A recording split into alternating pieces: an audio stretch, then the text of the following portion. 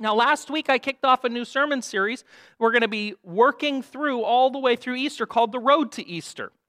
And as what we're looking at is we're looking at Jesus' last trip with his disciples on the way to Jerusalem. Once he arrives in Jerusalem, by the end of the week, he'll be crucified. He'll go through his trials. He'll be crucified. And on Sunday, the first day of the next week, he'll rise again from the dead. And we have a big celebration coming for that. But on this road, as he makes his way down, we talked about last week, he comes to the city of Jericho. Jericho is the last stop before he's going to spend the night, and then he's going to head to Bethany, which is just right outside the city of Jerusalem.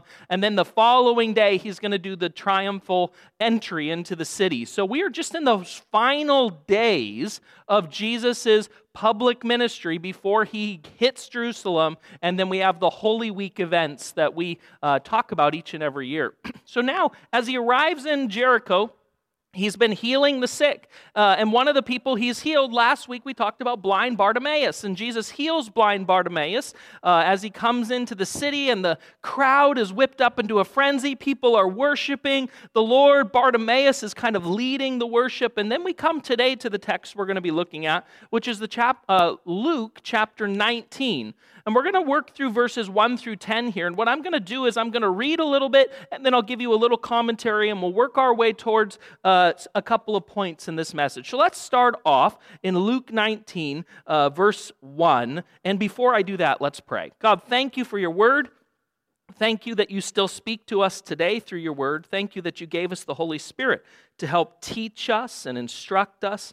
And thank you that your word, God, it transforms us, it changes us. It's your way primarily in how you speak to us. So I thank you for this gift, and I pray we would make much of it today. In Jesus' name, amen. Okay, so verse 1 of chapter 19 says, Jesus entered Jericho and made his way through town. There was a man there named Zacchaeus. He was the chief tax collector in the region, and he had become very rich. Now, I'm going to stop here, and I want to tell you, when I was studying for this message, that in the original Greek language that Luke wrote his gospel in, he's trying to tell us something important here. This word, chief tax collector, is really clear, strong language. He's telling us that Zacchaeus is not just a tax collector. He's telling us that Zacchaeus is actually a chief, a head at the top of the tax collection system. He's a leader. He's a high-ranking official in the Roman system of collecting taxes. And Luke wants us to also know this other little detail. Luke wants us to know that Zacchaeus is an ultra-rich man. He's not just rich. He takes the time right in setting the scene to say Zacchaeus is, as English translates here, very rich.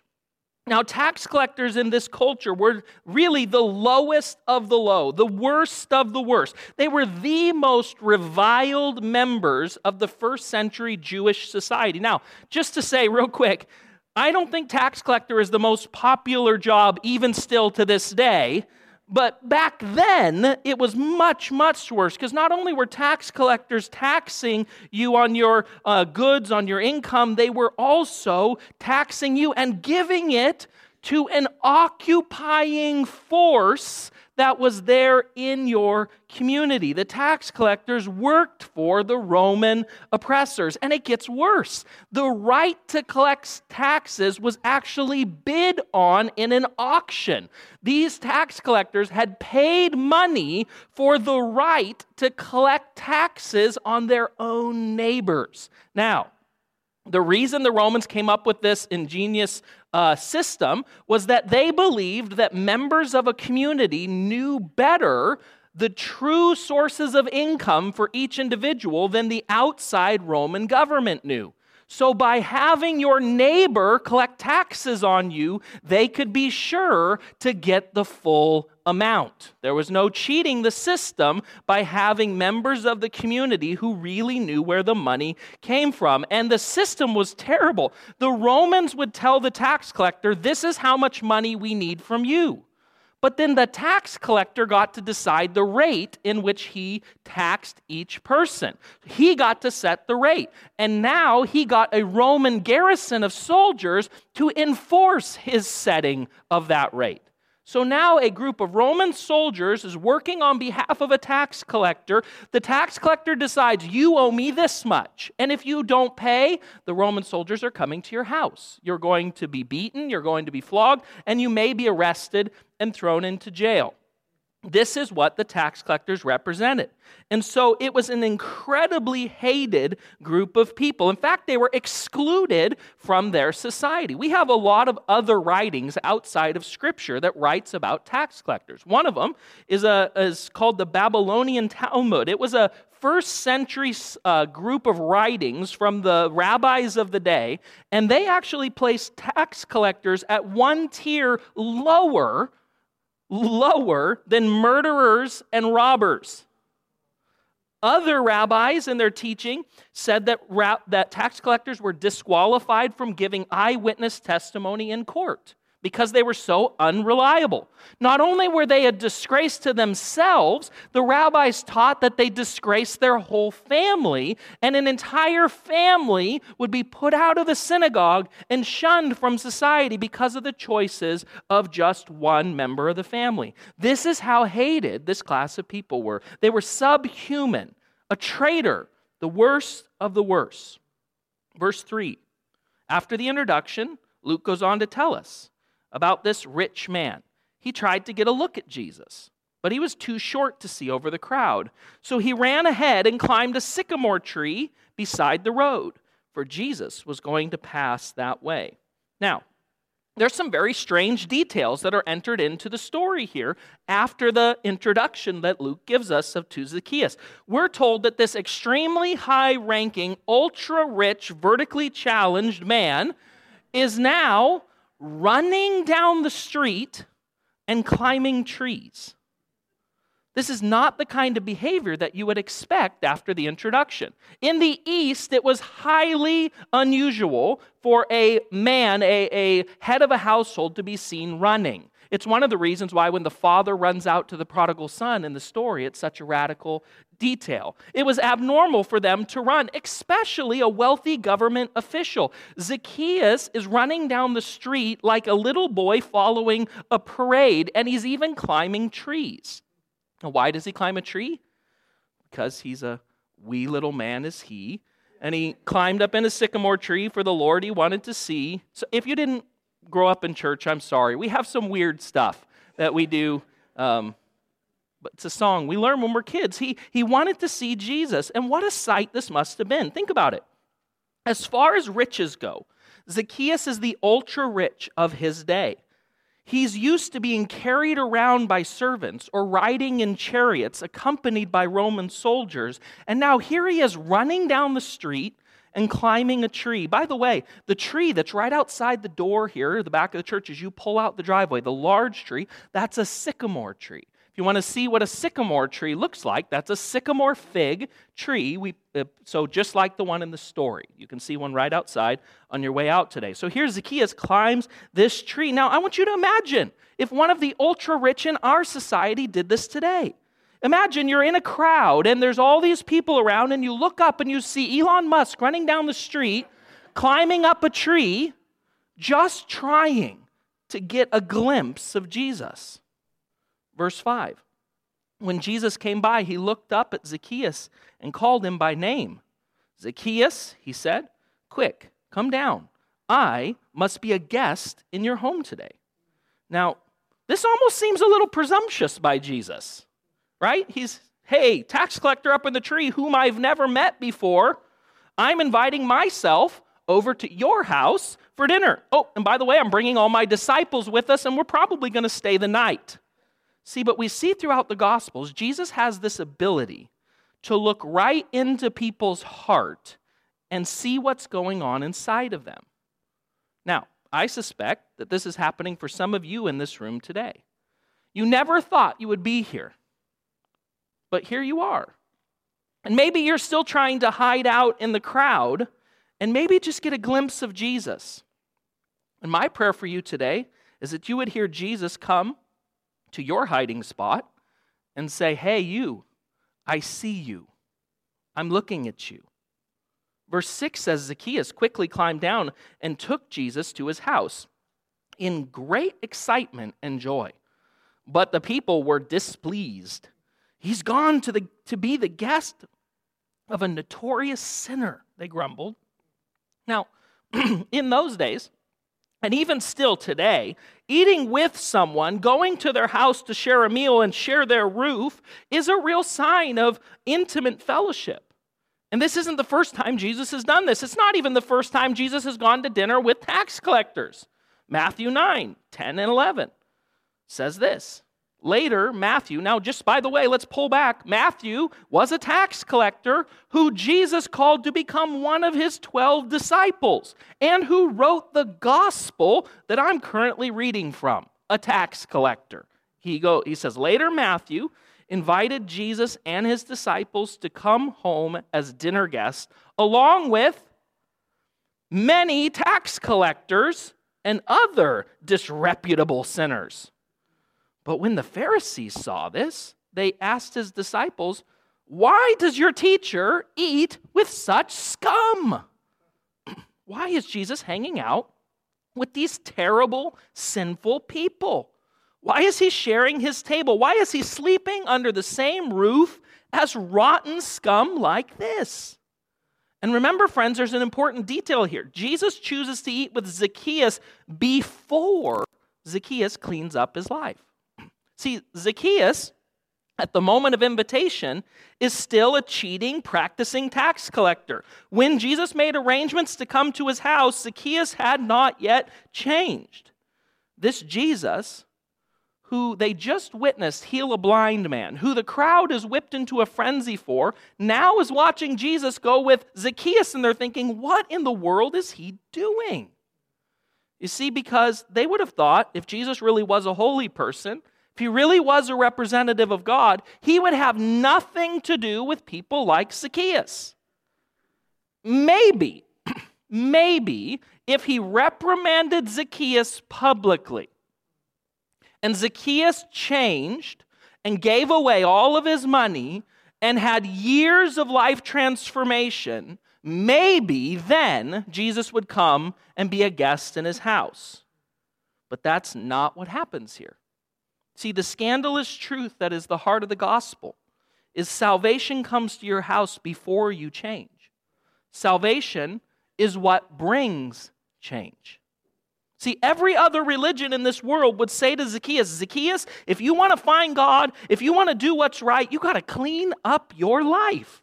You got to start living honestly. You got to give away that money. You got to go do good things. And then after you've done good, maybe you can find repentance. Maybe you can find a second chance. Maybe you'll find salvation. But Jesus shows up and he reverses the order. Salvation invites itself over to dinner at Zacchaeus' house.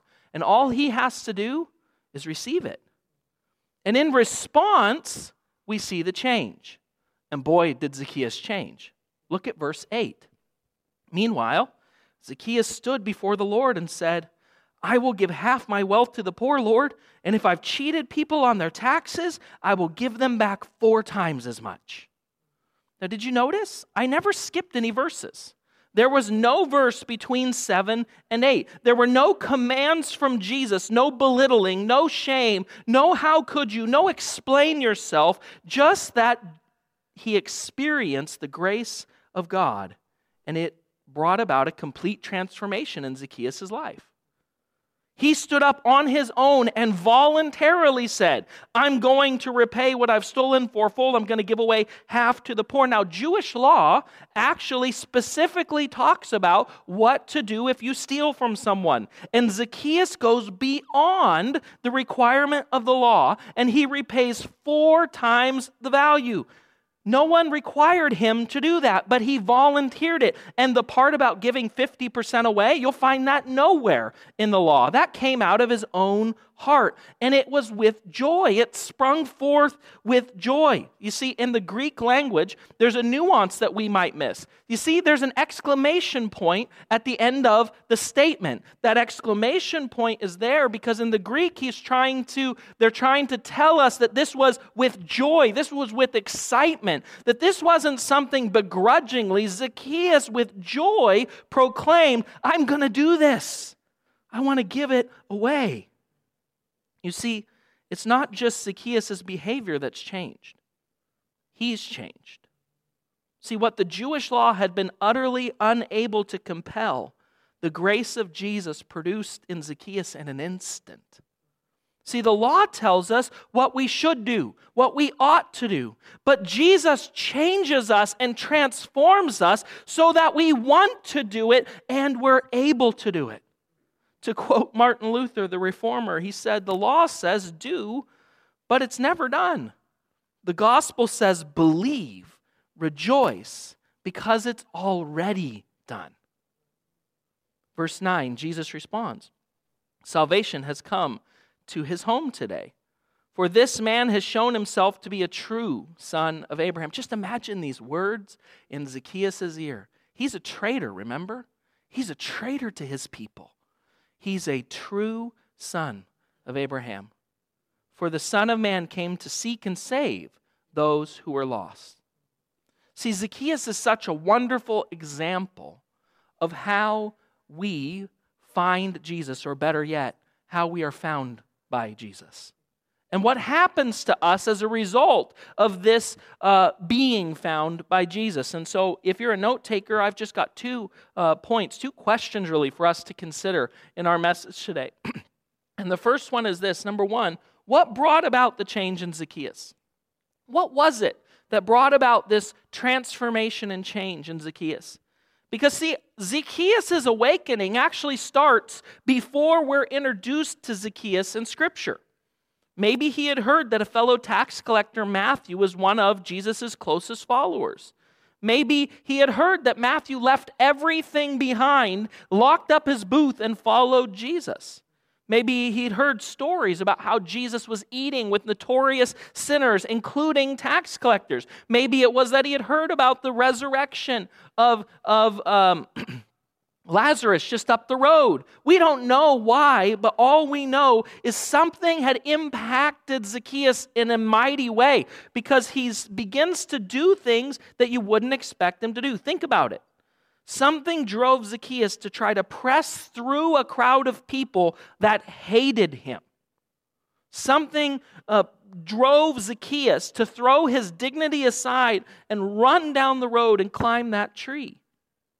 Think about Zacchaeus. He had achieved everything that he could achieve. As far as a Jewish, a son of Abraham went, he was the richest in his society. There was nobody that had more than what he had. There was no way he could spend all of the wealth that he had accumulated, and still he felt like something was missing. But that's the way it works, friends. Proverbs 13:25 tells us this. The righteous has enough to satisfy his appetite, but the belly of the wicked suffers want. The Message, paraphrased by Eugene Peterson, puts it like this: an appetite for good brings much satisfaction, but the belly of the wicked always wants more. Pascal, the famous French mathematician and physicist, famously observed, there is a God-shaped vacuum in the heart of each man which cannot be satisfied by any created thing, but only by God, the Creator, made known through Jesus Christ. See, God had designed from the beginning of time Zacchaeus to have and want and desire a relationship with Him. And nothing else that Zacchaeus was able to accomplish in this world was ever going to satisfy the longing that God had placed in Zacchaeus' heart. Here's another quote from another famous person in history, Freddie Mercury, the front man of the rock band Queen. He said it like this: you can have everything in the world and still be the loneliest man. And that is the most bitter type of loneliness. Success has brought me the world idolization and millions of pounds, but it's prevented me from having the one thing that we all need: a loving and ongoing relationship. See, Zacchaeus had lived his whole life under the spell and the enchantment of money. But then when he met Jesus, that spell was broken over him because he found in Jesus something tangibly more valuable than all the wealth and money he had accumulated. See, Jesus was actually sent by God on a rescue mission. He was sent from heaven to search out and seek out the lost like Zacchaeus.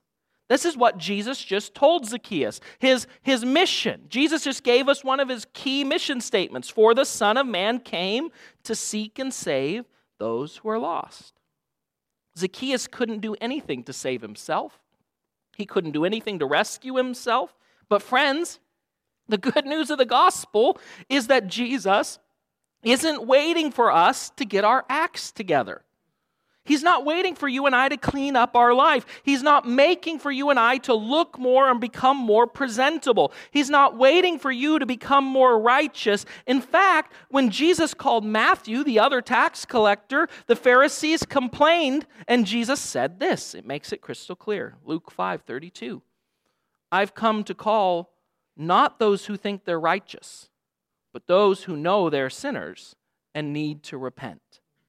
See, Jesus came for sinners, not for people who think that they are righteous. And that's good news for you and I. Why? Romans 3:9-12. Well then, should we conclude that we Jews are better than others? No, not at all. For we have already shown that all people, whether Jew or Gentile, are under the power of sin. As scriptures say, no one is righteous, not even one. No one is truly wise, not one is seeking God. All have turned away. All have become useless. No one does good, not a single one. If it was up to us to become righteous and good, friends, the scripture is clear. That is not something we can do. Zacchaeus was helpless to save himself. And God had created Zacchaeus with this desire for a relationship with his Creator. And it wasn't because of what Zacchaeus could accomplish for him. It wasn't because that Zacchaeus was going to give all this money back. It was because God loved him and wanted him to be part of his family. See, it was the amazing grace of Jesus that could save a wretch like Zacchaeus or a wretch like me. Ephesians 2:8-9. God saved you by his grace when you believed. And you can't take credit for this. It's a gift from God. Salvation is not a reward for the good things we have done, so no one can boast about it. You see, it was a free gift given to Zacchaeus and to anyone else who will receive it. The wonderful grace of Jesus sought him out, and once Zacchaeus encountered it, everything in his life changed. Which leads us to our second question. Number 2. What was the evidence of Zacchaeus' change? What was the evidence of the change? Well, there's 2 things I want to talk about. The first one is a yearning for righteousness, and the second one we're going to talk about is an impulse for generosity. So first, Zacchaeus had this immediate yearning for righteousness, or you could say an immediate yearning for transformation or for justice or for godliness. He immediately began to pivot away from himself and towards God. The things that once he held so precious and dear, the things that once he was willing to sacrifice not only his own reputation for, but the reputation of his entire family, all of those things no longer controlled him. He was now a new man. And as a new man, he had this pressing desire to make things right, to pursue righteousness. So far as we can tell, this wasn't mandated by Jesus for him to do this. Jesus didn't sit down and say, okay, now that you've decided to follow me, here's the rules. Sometimes people think that we can come to Jesus and we can still stay the same. We can pray a prayer of salvation like a get out of hell free card and then move on with our life but remain otherwise unchanged. But friends, encounters with Jesus should change everything. Galatians 2:20 puts it like this: my old self has been crucified with Christ. It is no longer I who live, but Christ lives in me. So I live in this earthly body by trusting in the Son of God who loved me and gave himself for me. See, the first sign of meeting Jesus is transformation, is a new life.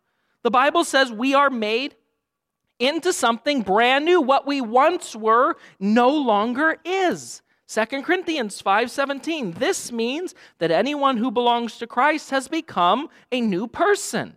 The old life is gone and the new life has begun. Friends, this is essential understanding of our new life in Christ because of the grace of God. God changes us from what we were to something new. Zacchaeus went from who he had been to something totally different. And in an instant, you begin to see his draw to follow Jesus. And here's the second thing that we see. Zacchaeus suddenly has this impulse to generosity. Now, as I noted, Zacchaeus went beyond just paying the requirements of the law. He went on to pay back 4 times, to give away 50% of all of his wealth to the poor. Why did he do this? Because he was motivated by grace. It was with excitement. It was with joy that he announced this desire. You know, I was reading this week about pilots when they fly a plane through clouds or through fog.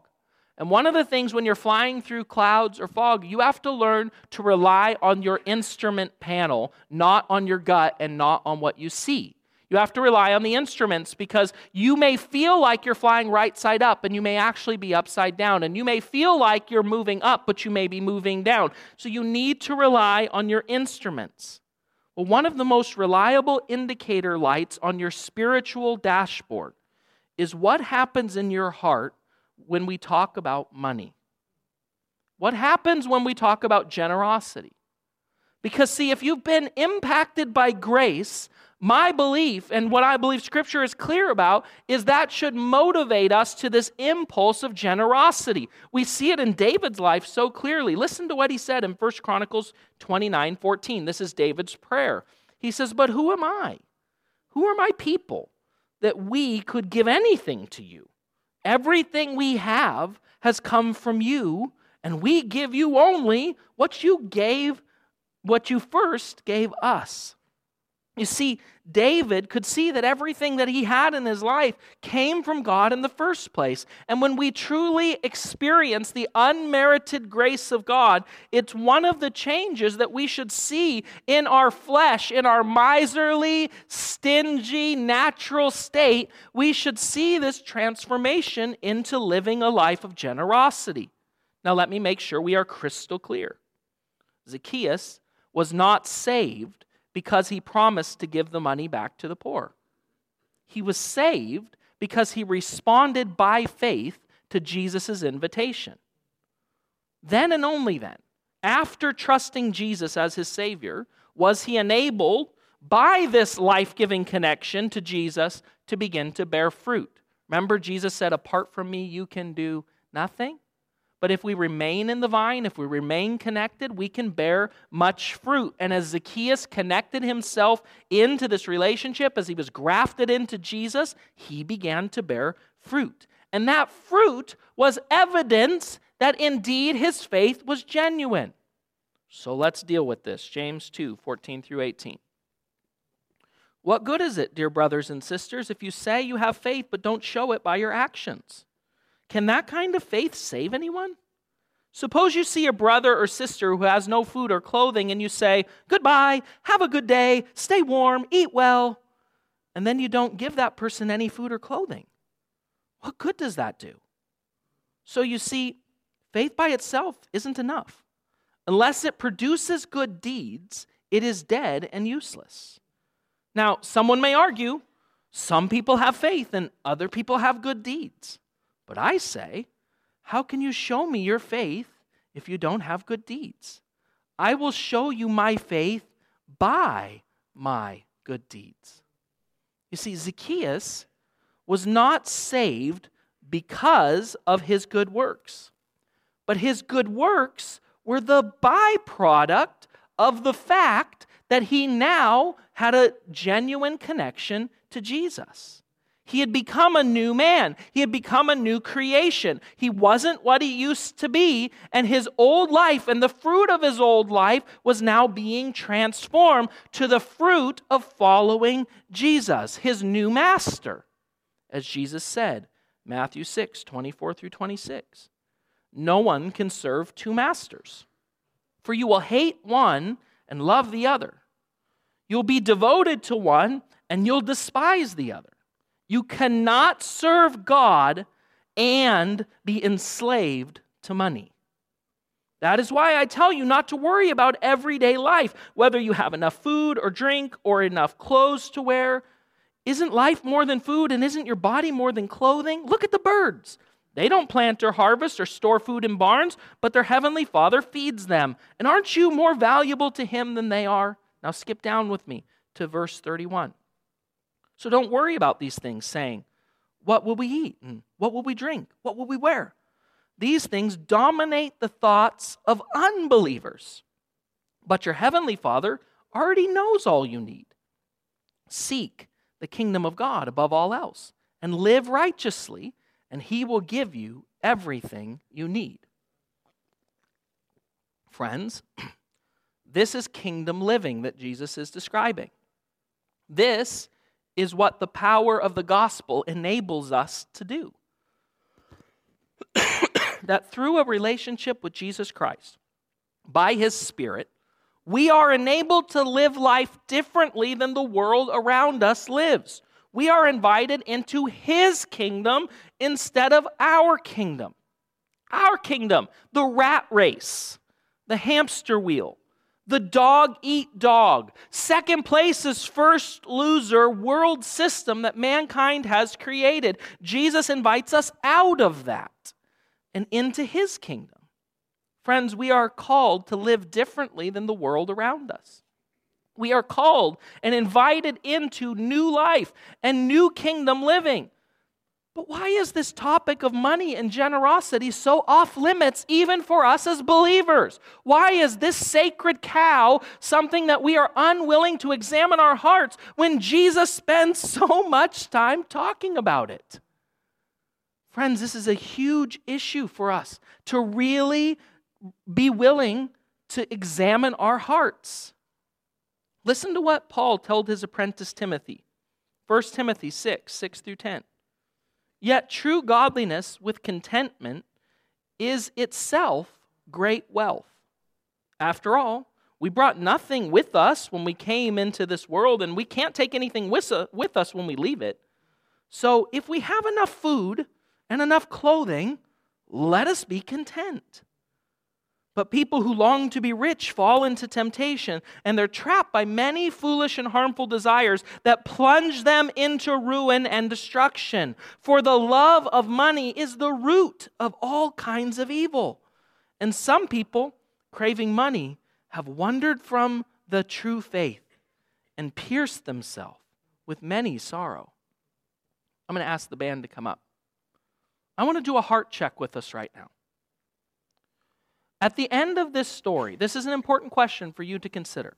At the end of this story, was Zacchaeus more or less wealthy? At the end of our story, was Zacchaeus more or less wealthy? Do we actually believe that? That he had become truly, unfathomably wealthier than he was before he met Jesus. You see, Proverbs 11:24-25 says it like this. Give freely and become more wealthy. Wait, that's backwards. Let's read it again. Give freely and become more wealthy. Be stingy and lose everything. The generous will prosper. Those who refresh others will themselves be refreshed. Jesus didn't force or pressure Zacchaeus into giving. It was not a prerequisite for his salvation. And it's not a prerequisite for your salvation either. It's the fruit of it. You see, Zacchaeus had been transformed. And so Zacchaeus doesn't come into this reluctantly. He comes with great joy. Just think about how different this is than the rich young ruler who just before this story on the road to Jericho came to Jesus and said, "What must I do to follow you?" And Jesus tells him, "Well, go and sell everything He says, no, that's a price too big for me. Now look at Zacchaeus. Zacchaeus doesn't come with any questions like, what must I do? He just says, Jesus, out of this abundance of grace I've experienced, I want to do this. Here's what I have. I want to give it to the poor. I want to pay back anything that I've done wrong. Zacchaeus is giving with joy. It's exuberant. And friends, 2 Corinthians 9, 7 through 8, Paul tells us the same thing. He says this, each of you must decide in your own heart how much you are to give. And don't give reluctantly, and don't give in response to pressure. For God loves a person who gives cheerfully. Now listen to this promise, friends. Write it down on a sticky note today. Take it home with you. Put it in your computer where you pay your bills. Put it in your checkbook if you still write a check for your tithe. Put it wherever you need a reminder today. Verse 8, and God will generously provide all that you need. Then you will always have everything you need and plenty left over to share with others. See, following Jesus, encountering the grace of God, changes us, friends. Has your experience of encountering Jesus produced in you change?